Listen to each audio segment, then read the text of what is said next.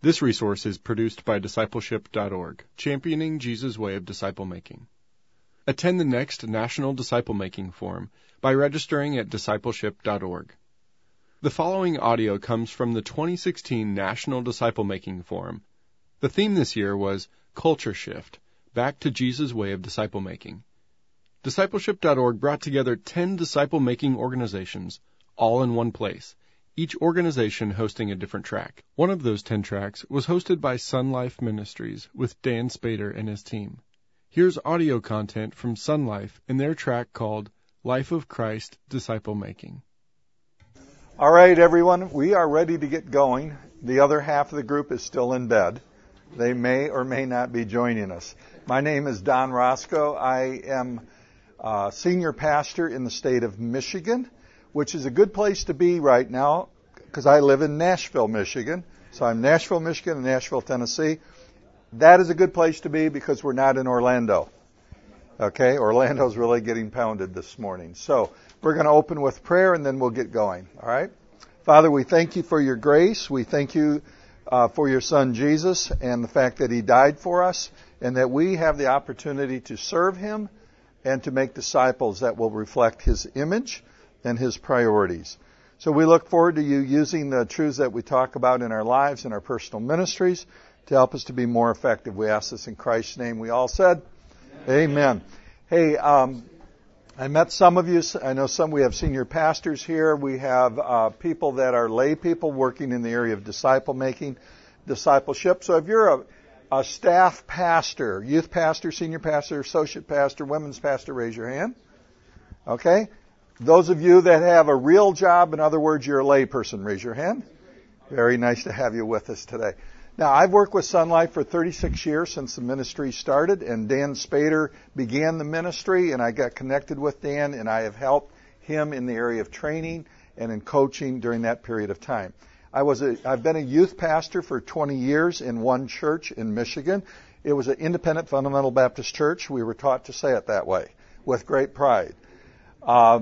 It was a very historical, traditional church. When I started on staff there, we were about 200 people in a town of 1,400 people.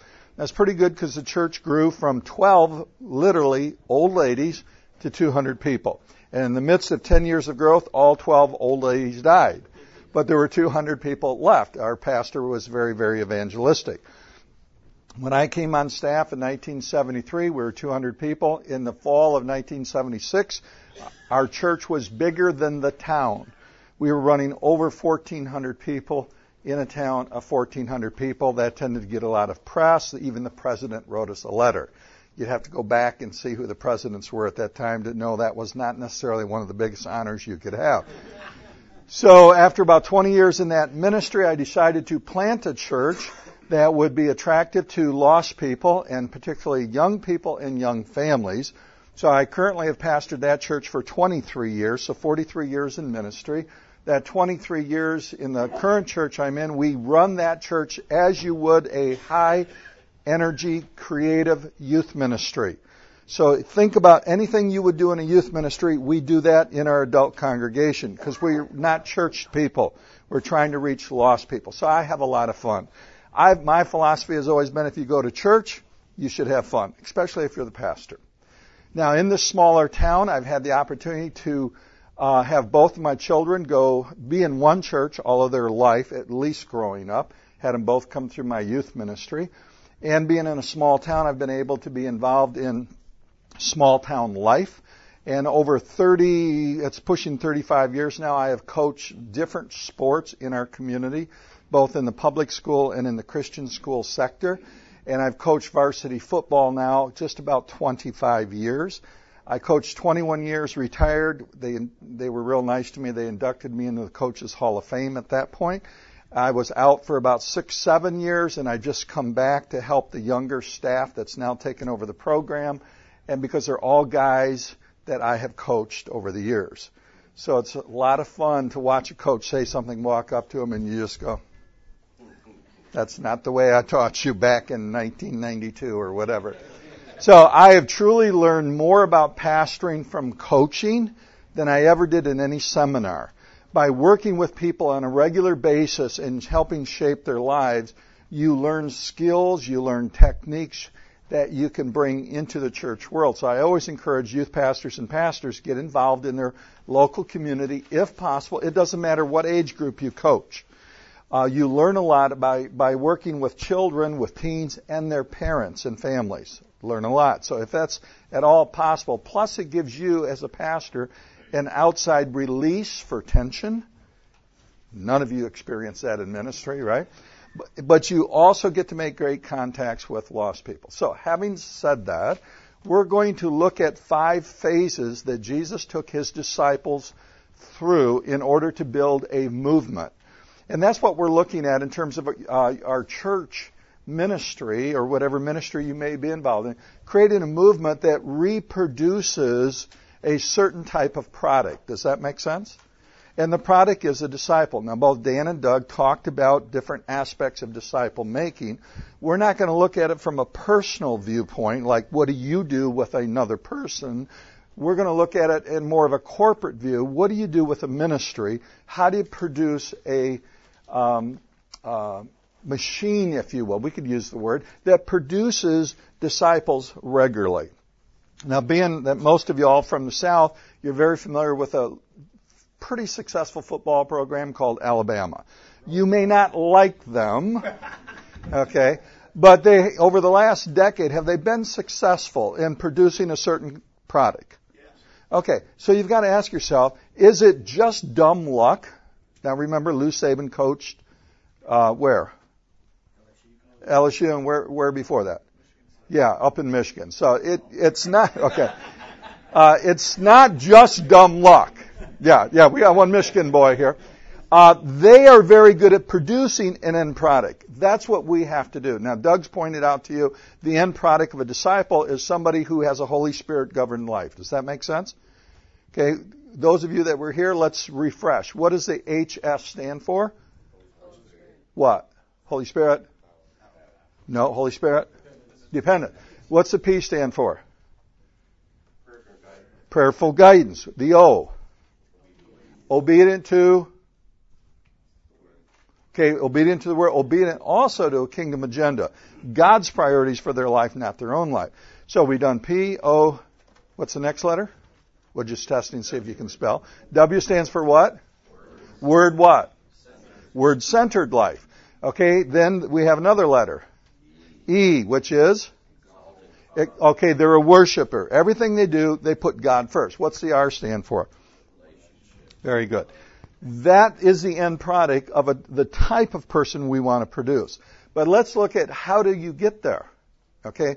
And you've got a big sheet of paper. If you did not get one, you need to get one. Okay? Does anybody need a sheet of paper to write on? I thought it'd be more fun to do it on the whiteboard rather than try to squint at a smaller screen. So I'm going to have you draw some things, and we're going to talk about these. We're going to look at the life and the ministry of Christ. So I'm going to draw some things up here, give you some fill-in stuff, things to write. But when we think about the life and the ministry of Jesus, we have to understand 3 symbols. In Sonlife, we use these 3 major lines to help you to understand the life and the ministry of Christ. This circle here, semicircle, represents his life before ministry. So write small. You're going to have lots of notes. This should stretch across your whole page. And then you can flip it over and take additional notes because we're going to break it all down. This is his life before ministry. This bottom line represents his ministry. How long was his life before ministry? Do you all remember? About 30 years. Okay? Scripture says about, doesn't say the word 30. His ministry, most Bible commentators and people who have studied it believe it's about 3.5 years. 3.5 years. Now, all that we're talking about comes out of our study of a book called Harmony of the Gospels. Dan mentioned this, by Thomas Gundry. We love this harmony. There's a wide variety of harmonies on the market. We love it for 2 reasons. One, there's a very usable, easily understood numbering system. Because a harmony takes Matthew, Mark, Luke, and John, jams it all together, stretches it back out in chronological order from the very first event to the very last event. Does that make sense to you? And the numbering system says, like, here's section number 1, which means this is the first event in the life of Christ. Section 50 is the 50th event. Does that make sense? Now, why is that important? Why is the harmony important? Because the Bible tells us we have to walk as Jesus walked. We cannot live life or do ministry like Jesus unless we understand how He did it. And Jesus lived a chronological life just like you and I. He was in a point in time. He was in a given culture. And He took one step after another from birth until His death. Just like you and I. So if we're to walk like Jesus, we have to understand how He lived His life, how He did His ministry. So a harmony approach is great. The numbering system really helps you understand that. People always say, what's the name of the book? Tell me the author. That's why you have a camera. Okay, feel free to come up and do this. All right. Now, the second reason we love it, because this is Matthew, Mark, Luke, and John right there, chronologically. But all of that are the essays that help you to understand the culture that Jesus lived in, the time period, and also the use of a sequential method. Why is that important? Understanding some of the key components. So it's a valuable book to get. And everything we do in Sonlife is based off from this. So we simply draw these 3 lines to help you understand His life and His what? His ministry. Now here's what we have to appreciate. Before Jesus had a ministry, He had a... So did you. And we laugh about that because we know it's true. And the quality of your life will help or hinder your ministry before you get into it. True? Usually with church leaders, we don't even have to debate that issue. Now, I grew up in a Catholic home, never heard about Jesus being a Savior at all during the Catholic years because everybody spoke in Latin back then. Anybody relate? Okay, one person. That's what I grew up with. Heard the name Jesus, never heard that He was a Savior. Got out of high school, and then I got involved into the drug culture, the anti-war movement of the Vietnam era, and then I lived in a hippie commune with 25 guys and girls. Some of you are going to have to go back, Google hippie, to see. I'm not talking hippie like this. I'm talking hippie with long hair. Okay, we ran the drug traffic between Chicago and Detroit, midway in Michigan in a town called Battle Creek. Literally ran the drug traffic at that period. Hippie communes. We shared everything in life. Okay? There came a time when God started His hand in California, of all places, and with the Jesus people began moving from West Coast to East Coast. Great revival broke out. Many pastors in their late 50s up to 70 today, church people, were saved in that movement of God. In that house, 24 of the 25 people were saved within a 3-month period of time. I was the last holdout. I was the stubborn one. But when I became a Christian, now the 25 of us, we planted 3 Christian churches, and today, 40-some years later, half of us are still in full-time Christian ministry. Whatever God did, God really did well. Okay? When we got saved, we took all the drugs that we had, put it in a bonfire, stood around, held hands. I was not saved. I'm watching all these Christian people, and they called it the last sniff. Okay? Tens of thousands of dollars worth of drugs going up. I'm thinking, what in the heck is going on? That's how I got introduced to Jesus, and my life has never been better. But all of you know that if you live a life of sin and chaos here, can God still use you? Of course. But Satan can too. All Satan's got to do is throw a memory back into your brain. All he's got to do is whisper. He turns on that little computer and your mind begins to revolve images. That's why it's far better to have your people in your ministry live pure lives, because then we reduce the amount of ammunition Satan has to use us here. Don't ever think that, I can live a real life of sin and have a really good, effective ministry because I can relate. It's better to keep them pure, don't you think? Life before ministry can help or can hinder you. Now, when we think in terms of this, I want you at this arrowhead, write the word time, and I want you to write 3.5 years and 42 months. That's how long his ministry was, approximately. Up here at this arrow, I want you to write the word impact. The idea of impact. Jesus impacted people, we would say, through relationships, not through programs. He didn't have Sunday school. He didn't have Awana. Amazing that he was effective. He still was. The key for you and I, as we look at our ministry, we all have a date where it's going to end. Would you agree? 43 years has gone by that fast. I always tell my congregation, I'm nearly 100. They laugh a little bit, but they realize that's becoming increasingly true every year. As we spend time, the key is this. Have we made and what we have to remember, impact is made primarily through relationships, not through programs. Jesus used people relationships. Now, the key word here I would have you write is this. Jesus grew. Read three key words identifying this. As leaders, what we want to think about is this. As you study through the life of Christ, and you look at what Jesus did, and this is Matthew, Mark, Luke, and John, that much. The first 30 years is that much. That's all the content we know. Now, I've studied this, like Doug and Dan, for well over 3 decades.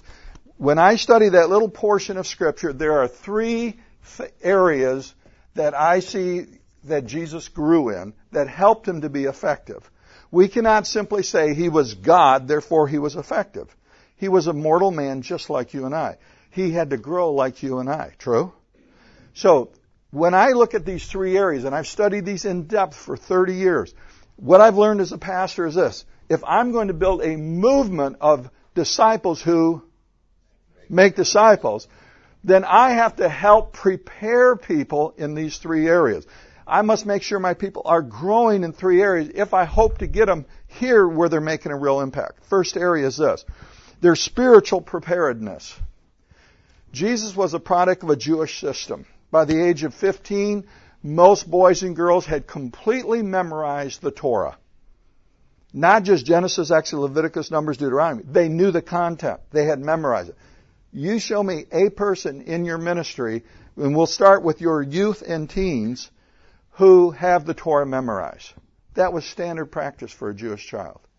They grew up in a communal system where family, where synagogue, where elders, where village people, I almost say village idiots all the time, where the village people, where the priests all inputted into their life. They considered it an honor to know God's Word.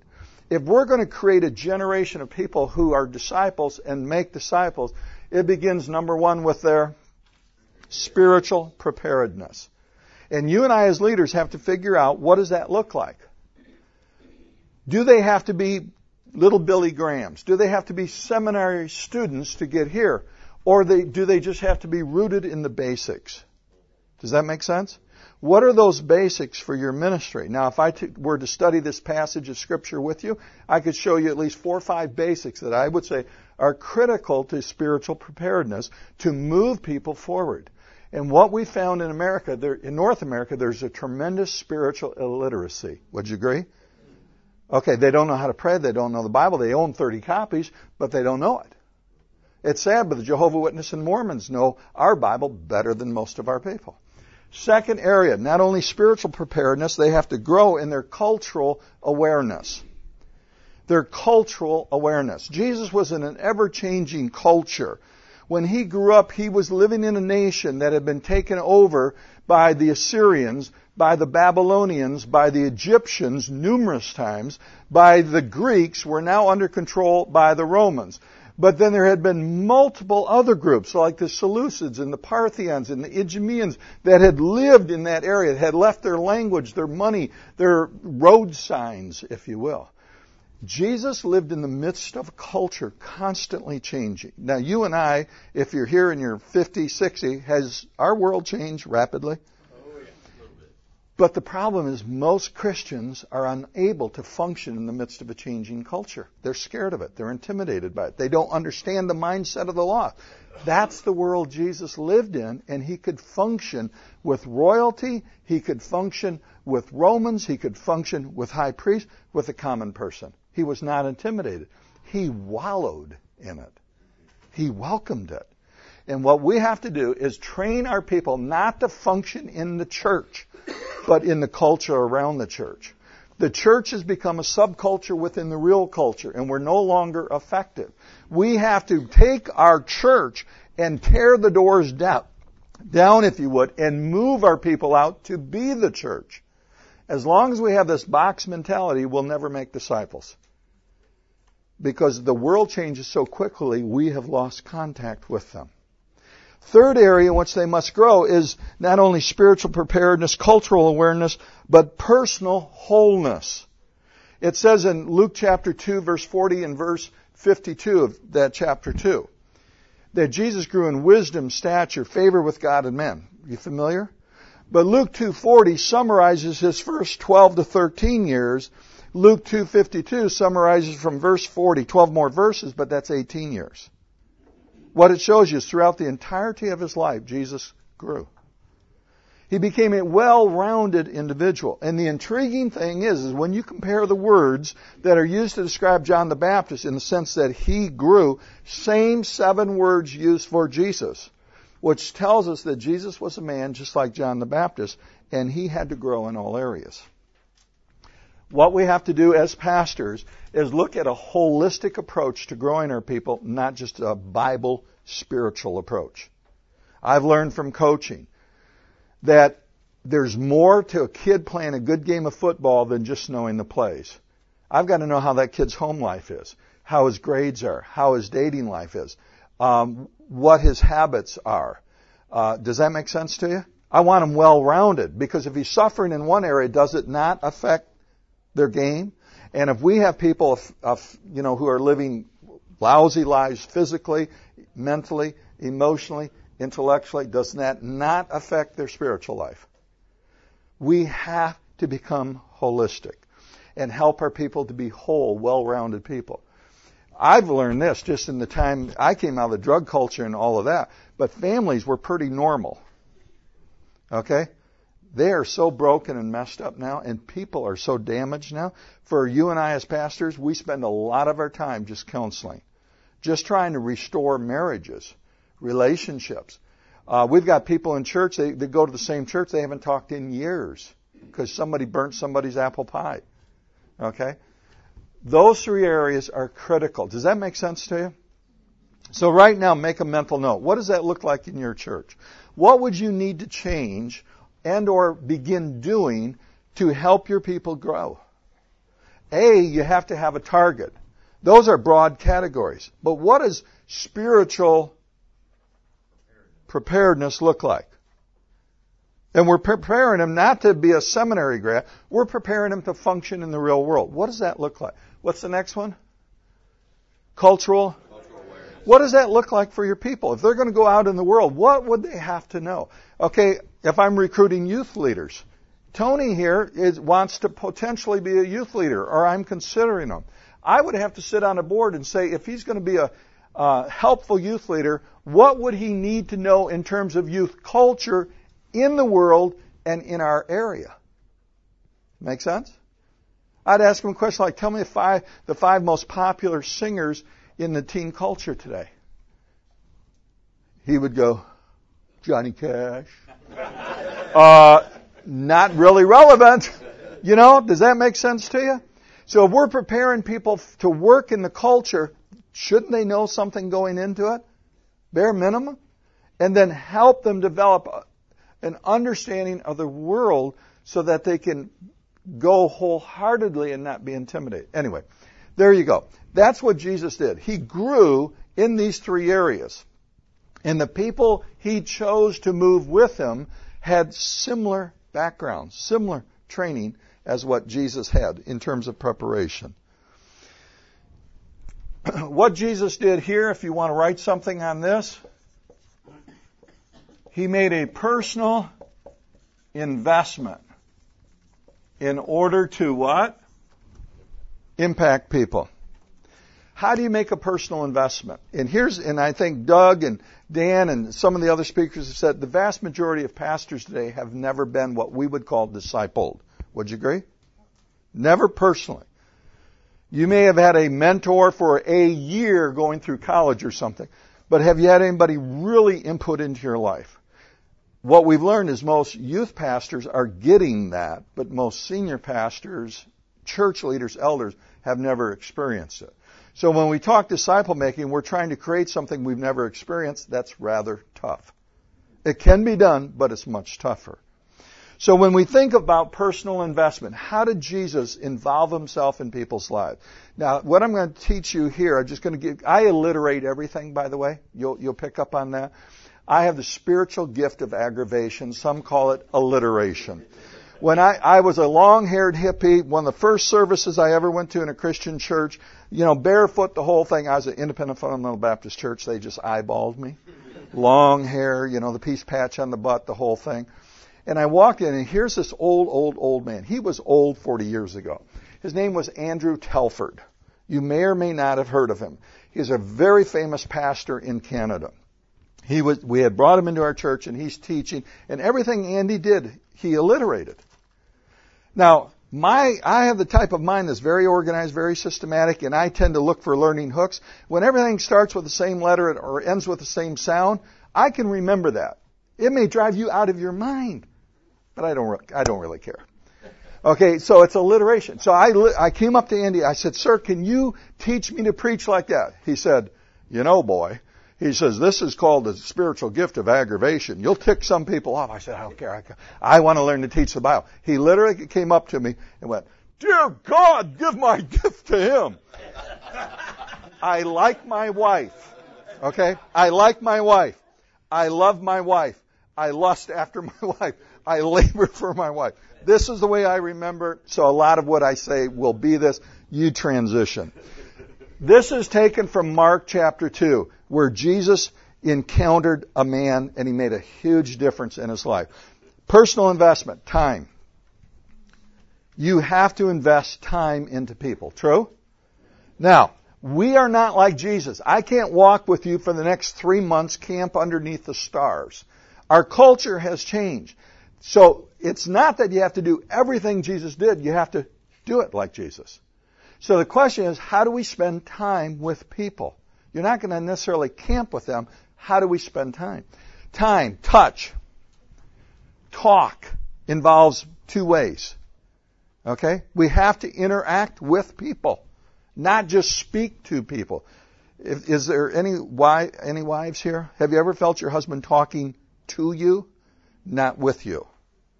Men don't get that. As pastors, as leaders, we have to talk with people, which implies we have to be willing to listen. Another one I use is thoughtfulness.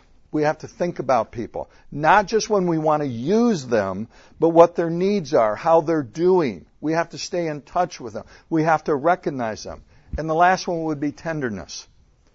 People live in a screwed up world, so do we. We have to be more graceful than we need to be legalistic in dealing with people. Does that all help you? That's practicality.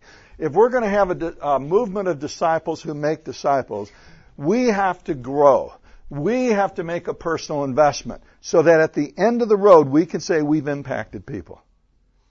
Jesus, after 3.5 years, we might say had a church of 120. Not very big, is it? 3.5 years isn't bad to have 120. But those people, like Dan said, in 28 years had changed the course of their civilization. They did it without a Bible. They did it without this combination. They didn't even have a whiteboard that they could carry around with them. And they did it with far worse sandals than what I'm wearing. No horse. Maybe a donkey. They had to walk everywhere. By the way, the average Jew in the first century walked 15 to 20 miles a day. They changed the world. Now, this is where I say to all pastors, any church worker, with all the modern conveniences you've got, including multiple copies of the Bible. Now, as a pastor, here's what I say. You can turn the pages of your Bible or turn your Bible on. You see how the world's changed? They didn't even have that option. With all of your Christian upbringing, all of your Christian training, who in the heck have you ever impacted? That's a legitimate question. Jesus had 3.5 years. The group he worked with changed their world. What have we changed? Either your church, your youth ministry, your women's group, your home group, or you personally. Definition of insanity is keep doing what you've always done, expect different results. Okay, here's what we're saying. Let's try a different way of doing things. Let's do it like Jesus. It worked for him. Make sense? Okay. Take a moment, process, write yourself a note. You can go on the backside, wherever. Based on what you've heard so far, what's God saying to you? Because if you don't have an aha where you write something down, mental note, you're probably going to forget it. What is God saying to you about just everything we've talked about here? Just take a moment to do that. Okay, we're going to just focus right now on this semicircle here. This is called the time of preparation. Time of preparation, where Jesus was being prepared for ministry.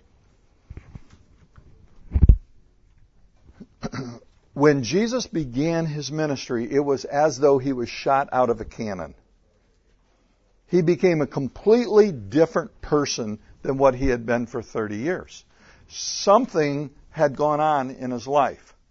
But I'm convinced of this, that when you study through this section of Scripture, and it's not that much, you see that he had clarified at least 5 areas of his life. For you and I, the time of preparation for our own life, for the lives of our aspiring disciple makers, is to clarify 5 areas. So that as God leads them into ministry, they're shot out of a cannon. Does that make sense? Most of us, I'm a good pastor. Stand up, be my role model. Never stand close enough to a speaker where he can use you. Okay? Okay, just turn sideways, this other way. Now, here's the way most pastors recruit people. I'm thinking, I need a Awana worker. I need a Sunday school teacher.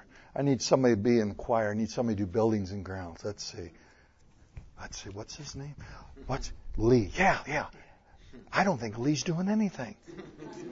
So watch how we recruit. Hey, I've been praying about this. Okay, notice what I've done. I lied. Okay, and I'm taking his pulse. Is he alive? I can use you.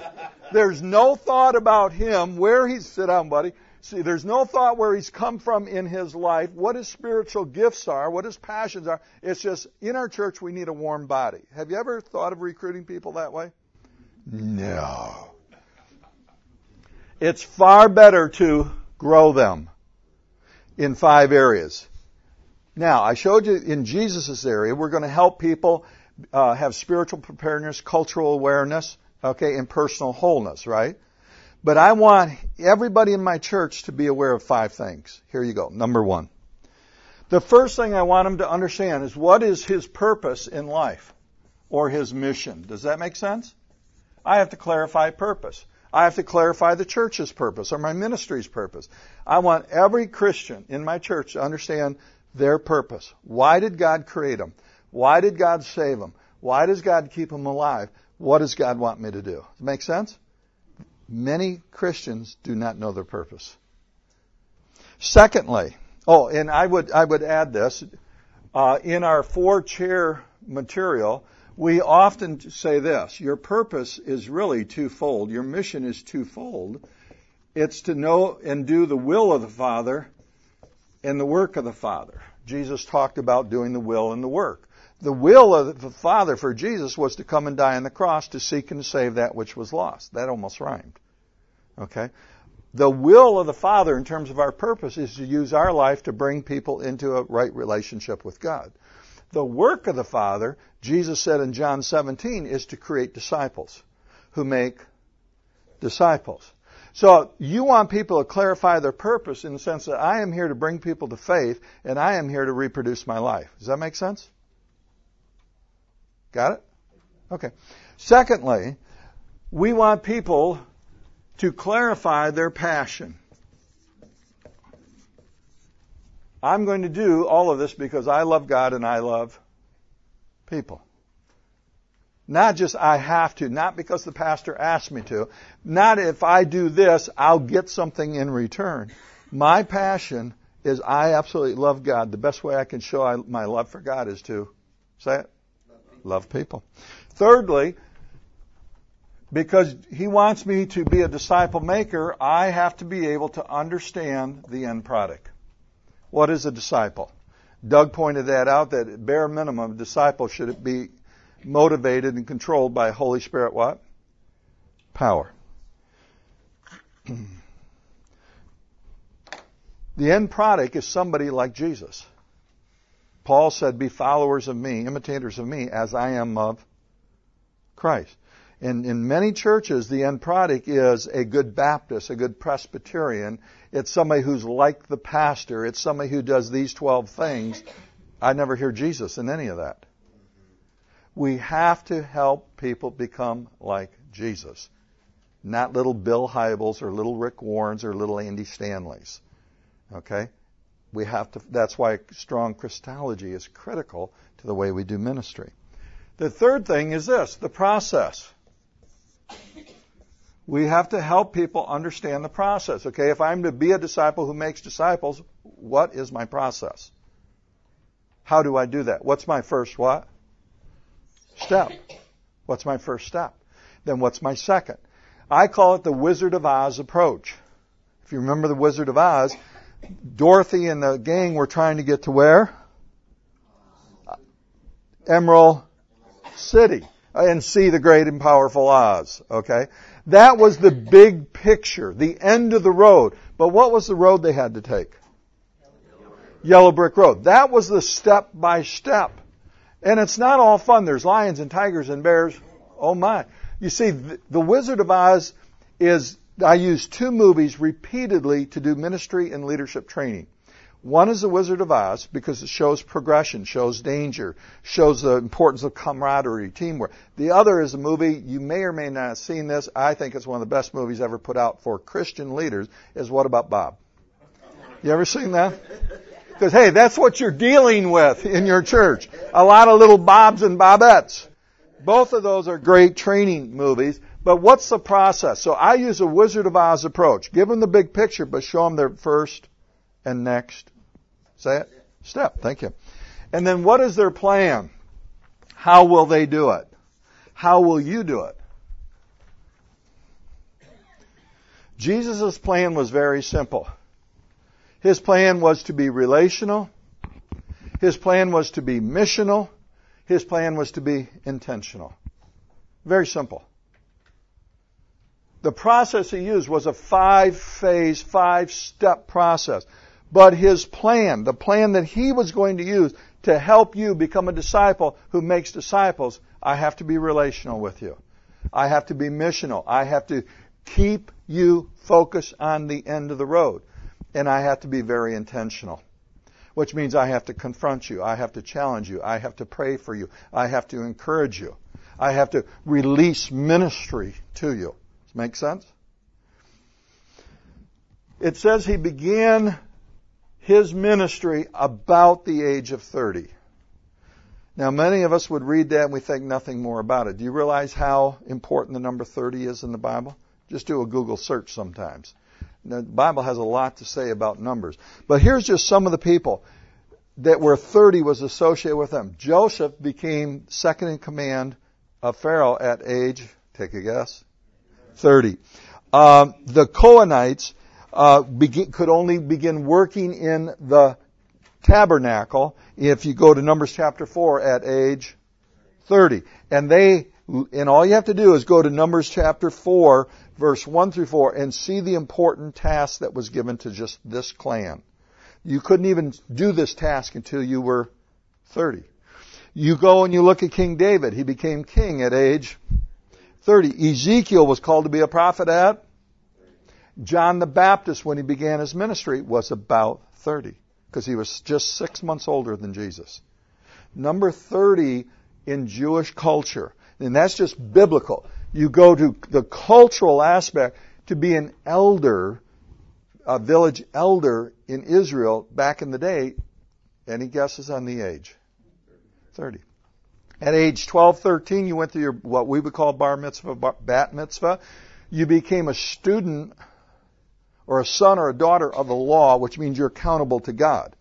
That's age 12 or 13. But the village didn't see you as a mature person until age 30. Because you may be accountable to God, you know all the Bible, but do you have any life experience? Not so much. So the age 30 was critical. So when Jesus began his ministry, we can identify that he grew in 3 areas. He had clarified 5 things in his life, and he had reached what we would call the magic age, where he was respected. Does that make sense? So you just flip that around and say, what does that mean in your church? Can your people articulate their... Do they have passion? Do they have in their mind what the end product is? And can they assess that in their own life? A lot of churches say, we want our people to be this, or Holy Spirit power. Yeah! Can you measure that? Do you have any assessment tool in your ministry? See, that's one thing Sonlife does in our training and coaching, is helps you identify very simply what you want to build into people, but then the beauty is we help you develop assessment tools. Doesn't matter what you can envision. If you can't measure it, you'll probably never produce it. Okay? And then we want our people to have clarified the process. How do I become that person? How do I help others? And then what is my game plan? What does that mean in my life? Am I willing to sacrifice my life, elements of my life, to put into play a plan that works? Okay? That's all the life of Jesus.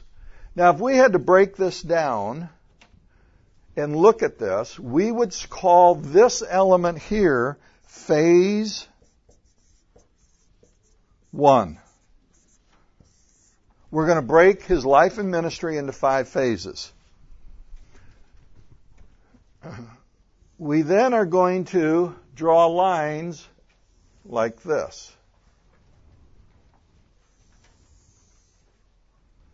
And we're going to call this phase, wild guess, 2.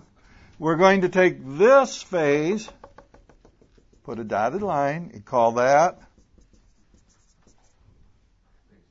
3. Phase 4, phase 5. Distinct periods of time in which Jesus is working with individuals, all with the intent to bring them from where they are to where he wants them to be. What we're going to do here, if you've caught up,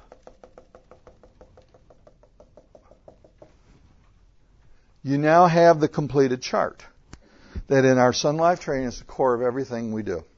It helps you understand the life and ministry of Jesus and what he did in particular phases of time. Now,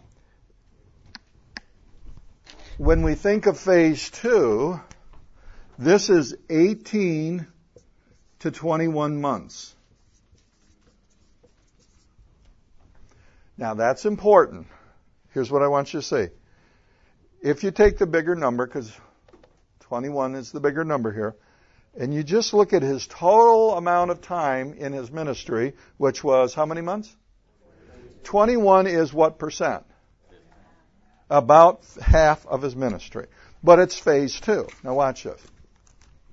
Matthew, Mark, Luke, and John, to lay it out to you, looking from your left to right, just as this chart. The first 30 years is that much. Phase 2, the first half of his ministry. Did you know that? Time-wise? That's it. Next phase is 3 and 4, has a divided line. I'll tell you why, is that much. 6 to 9 months. So you could write that down. I'm going to write that in just a second. Okay? How long? 6 to 9 months.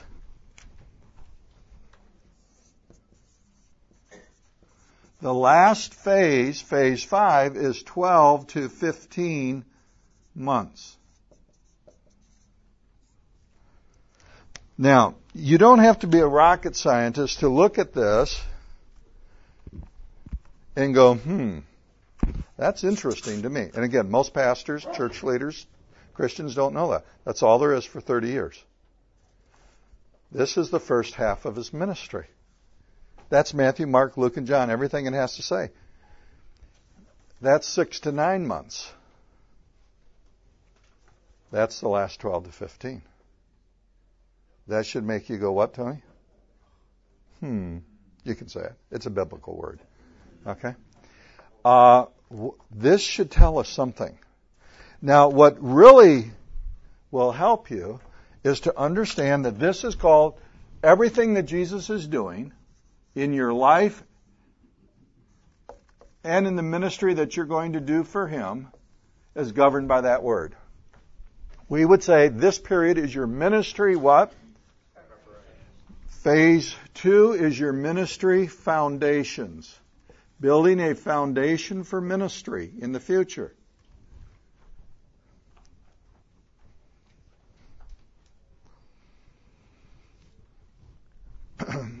Phase 3 is your ministry training.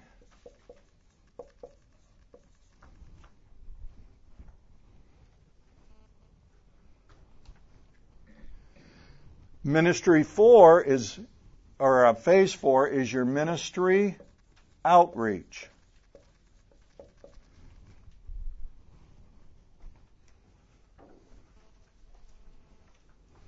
And this is your ministry, phase 5, multiplication.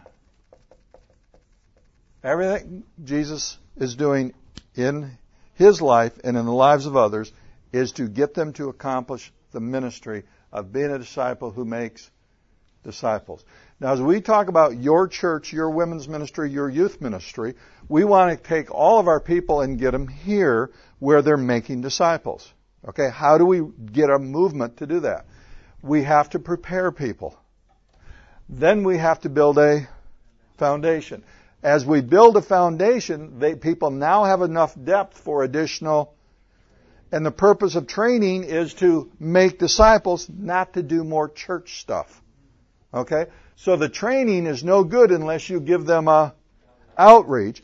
And as people have a stronger foundation, more and more training, and are effective in outreach, they begin to multiply their efforts in the lives of other people. Okay? Make sense? Okay, any comments, thoughts? As I studied through Scripture, I was pretty amazed when I stumbled upon this. Phase 3 and 4 are like a coin. Pick up a coin. One coin, how many sides? Heads and tail. You have just heads and a blank side on the other. Is it a valid coin? No. Wouldn't matter if you had tails and no head. Not valid. We think of phase 3 and 4. It's one major phase, but two what? Sides. Just like when the guy came to Jesus and said, tell me the most important commandment. And Jesus said, I will tell you the most important commandment. The first is this, the second is this. Did that make any of you go, what? He asked for one. Jesus said, I'll give you one. Then He gave him, because it's two sides of the same. The coin is love. Love God and when we talk about preparing people to make disciples, you cannot train without giving people outreach. And you can't send them to do outreach unless they've been what? Does that make sense? Now, here's what, as I read through the Scriptures for these past 30-some years, here's what I began to notice.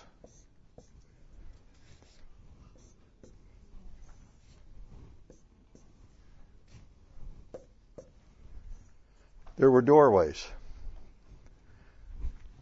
Jesus for 30 years was in Nazareth. I won't go into all the biblical stuff. I love to teach the biblical nature of first century Israel and Galilee and Nazareth.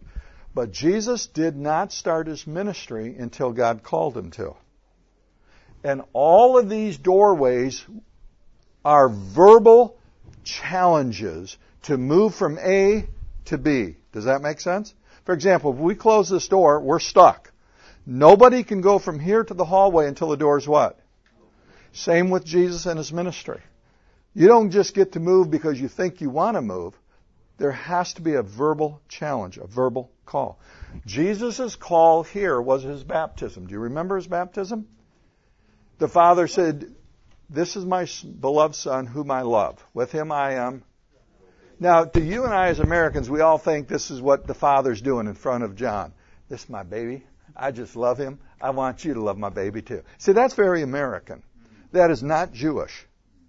3 times, and we don't have the time to go into this. In our movement seminar we do. 3 times the Father quotes Old Testament Scripture at that moment.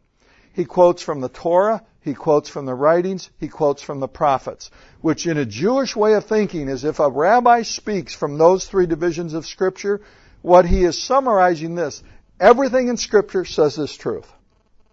You with me? Plus, a rabbi used a stringing of pearls method. Think of a string. He'd put a pearl on, another pearl, another pearl, another pearl, until all the pearls are there. Now you have a bracelet or a necklace. One truth upon another truth. Make sense? That's how they taught you to memorize. For example, for God so loved the world.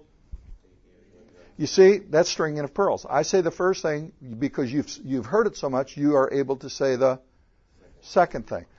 This is where when I first got saved and I read the Gospels and I read the red words, the really important words, I thought Jesus was dyslexic.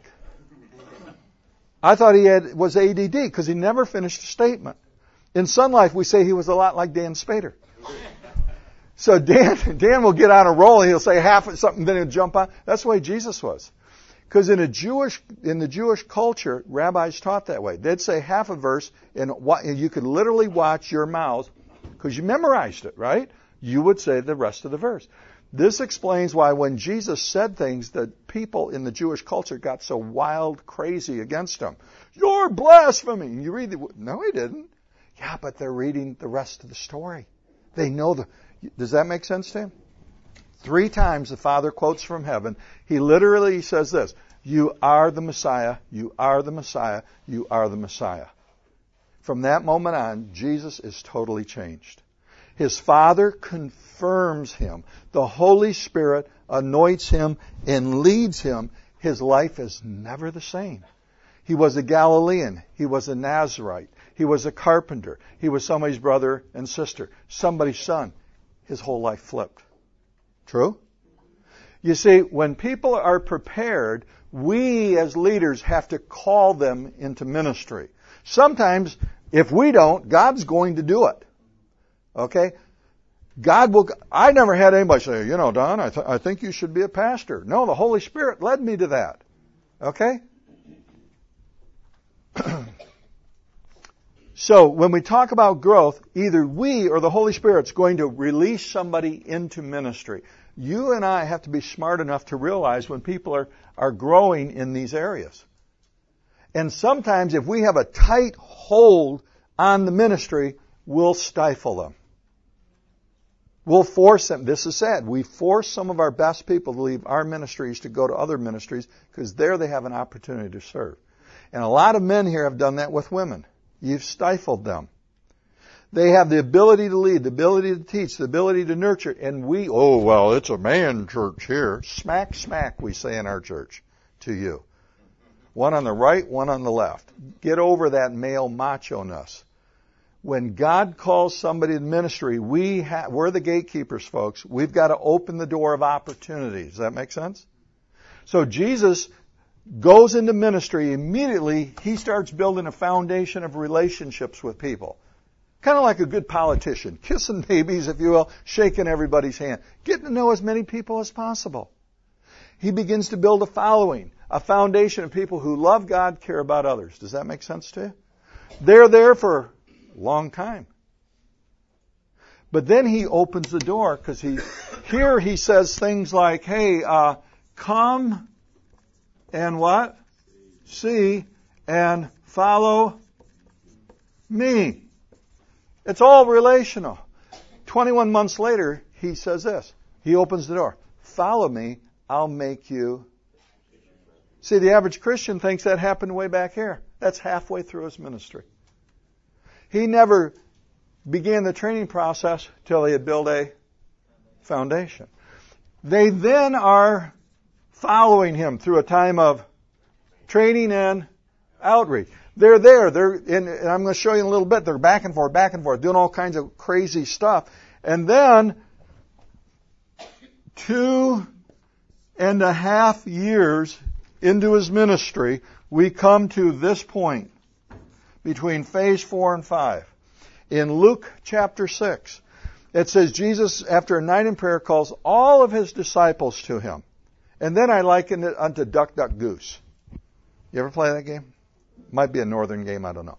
Jesus takes all of his disciples and he walks around and goes, take you. How you doing today? Good. I'll take you. You. Picks 12. Now, it says he calls all of his disciples. So you're all disciples. You're all followers of me, but I only chose 12. Number one, the number 12 to a Jew is a big deal. 12 tribes, 12 sons, 12 all this. Oh, they're immediately thinking patriarchs, they're thinking leadership. But then he uses a word that he's never used before.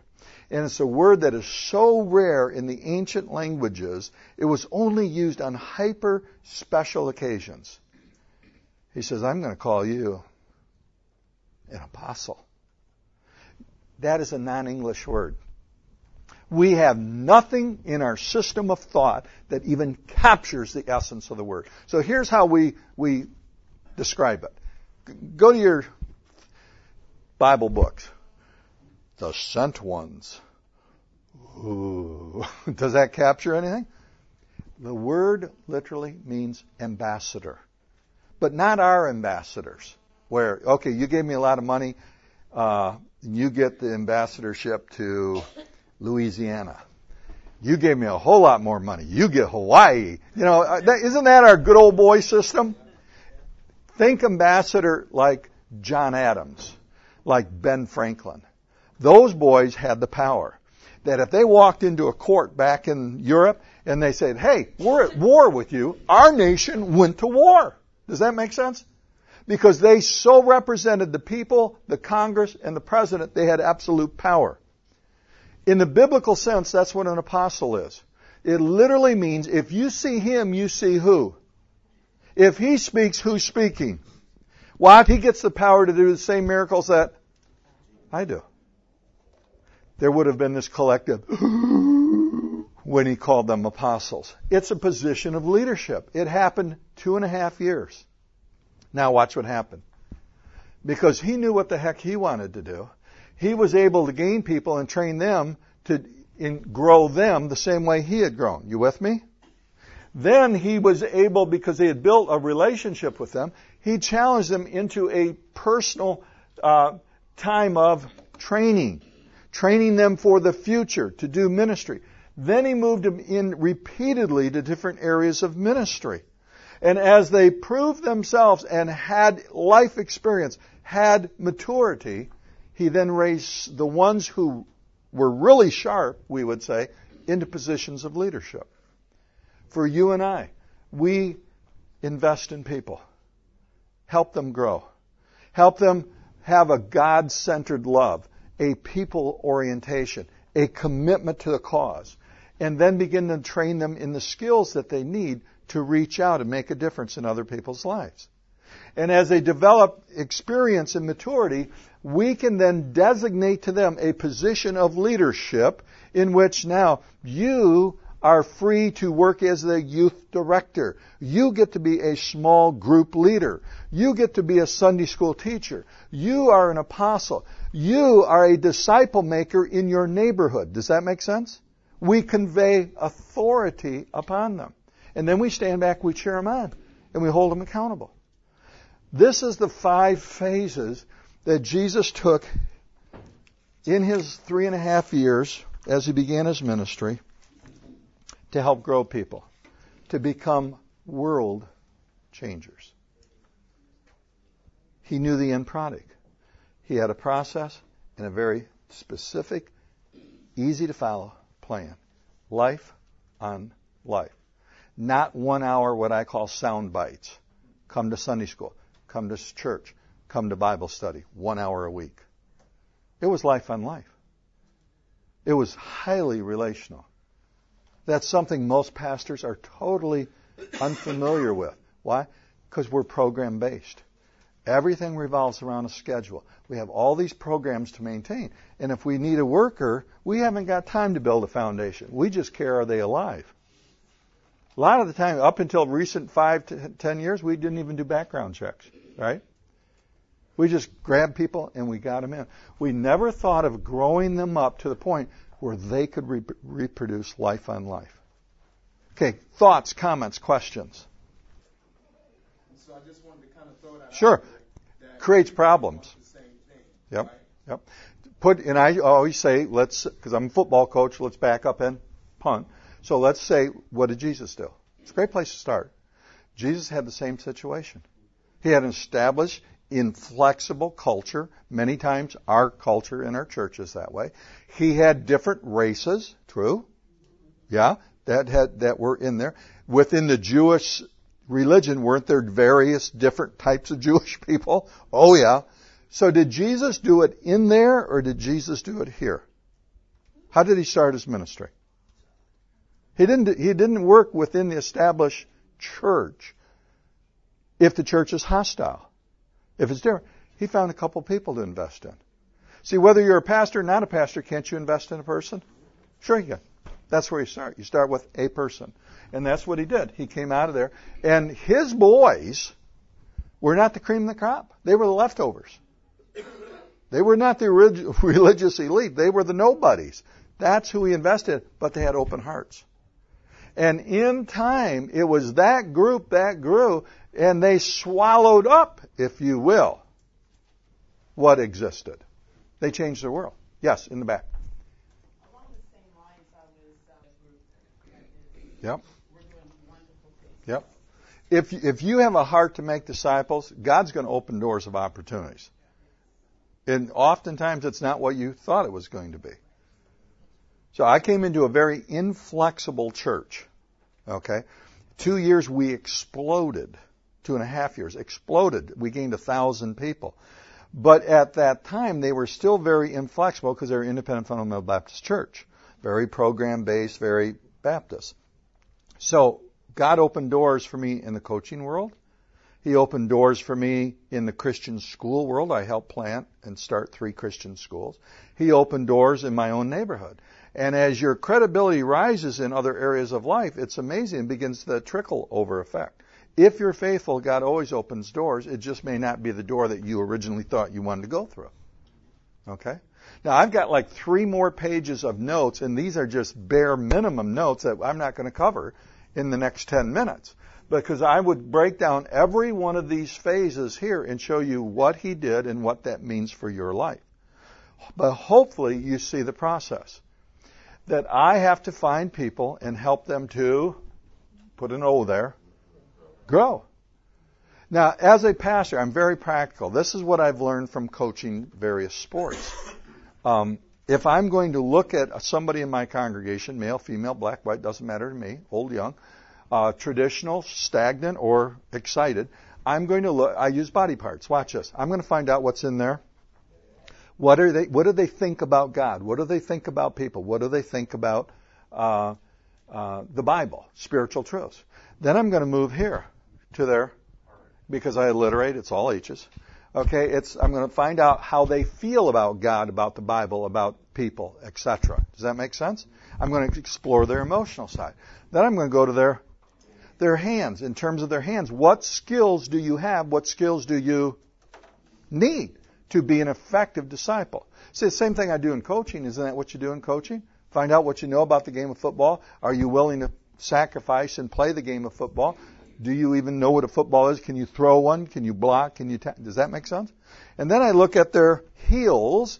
Who do you make your relationships with? Where do you go? Where do you spend your time? What are your priorities? Who are the people in your life? So I just ask you a question. Hey, if you had an hour to yourself and you can't use family here, who would you hang out with?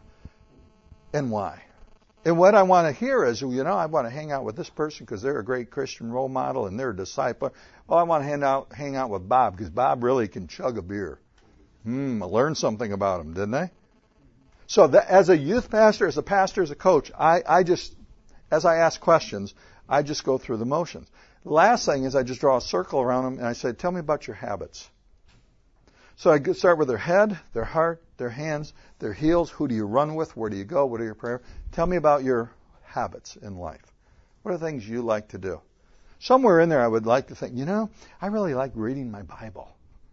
Wouldn't that be nice to hear from a Christian occasionally? As opposed to, hey, Blacklist is on. We have to help people grow. I know what I'm looking for. As a coach, I know what I'm looking for. As a pastor, I know what I'm looking for. And then if you need help, we give you help to grow. But they don't have to be mature. Aren't you glad God doesn't want you perfect before He can use you? I just want you to have the basics. We all learn in sports or in anything in life, you become good because you've learned in process. Not because...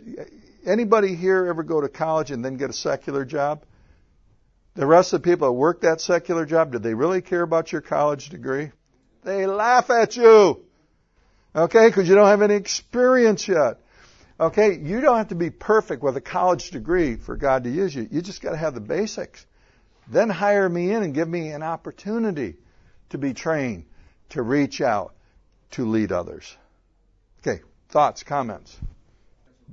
Nazarene. Yep. Sure, yeah.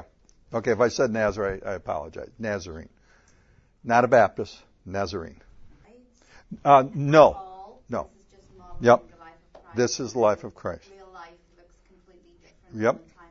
Yep. Because a person here in this growth period here, in relational period, could in 3 months be ready to go.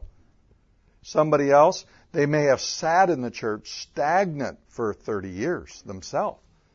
So you have a lot of undoing to do. But once God begins that spark in someone's life, it goes pretty quick. You have to figure out, is there a spark?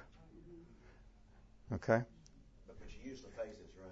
Yeah. Like we have to grow them. Then we have to train them to reach out. We say we train them in peer care, peer share, how to care for people in the church, how to share with people outside of the church. And that's a lot of the other stuff I've got. Then give them multiple opportunities. And this is what I was going to draw.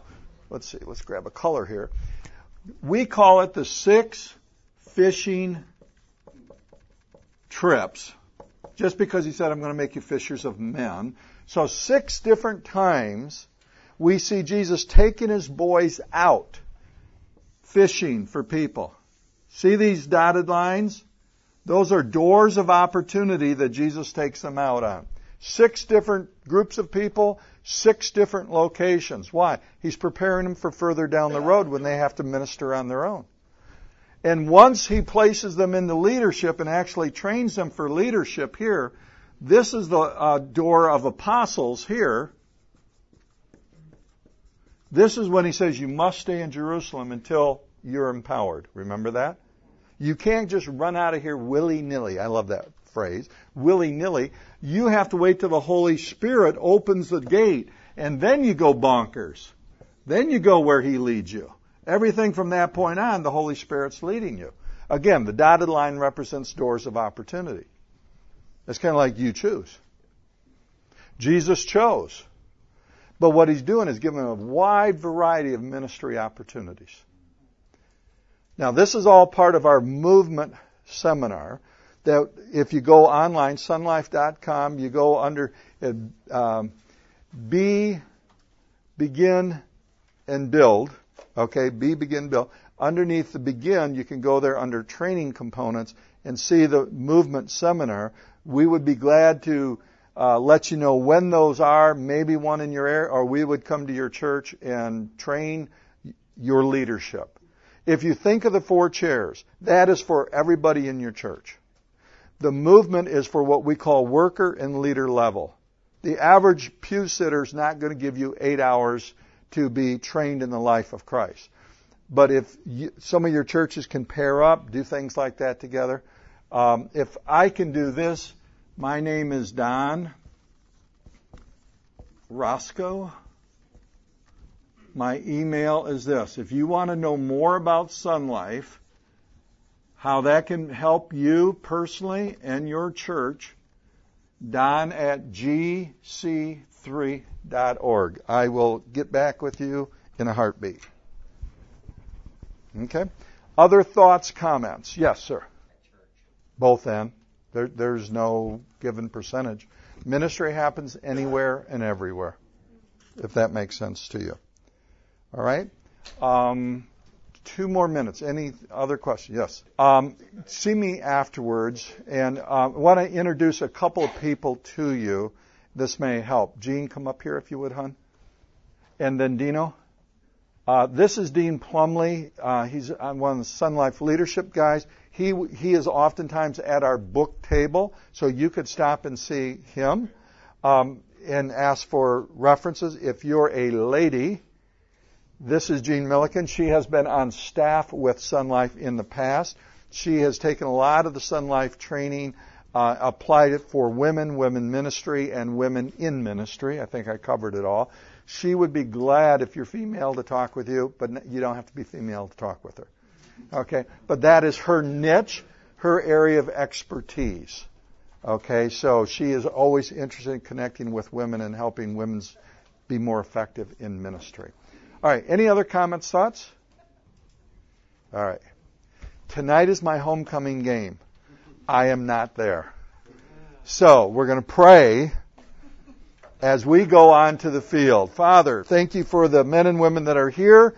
You have given us passion. You have given us desire. You've instilled into us a love for your Son and a love for people.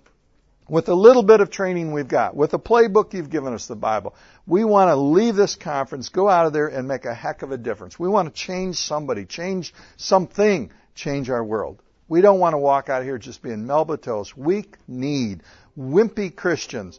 Help us to be world changers. And let us play the game with passion, and may they drag our body off the field of life, having made a difference. We ask this in Jesus' name. We all said, amen. See ya. You've been listening to the Disciple Makers podcast.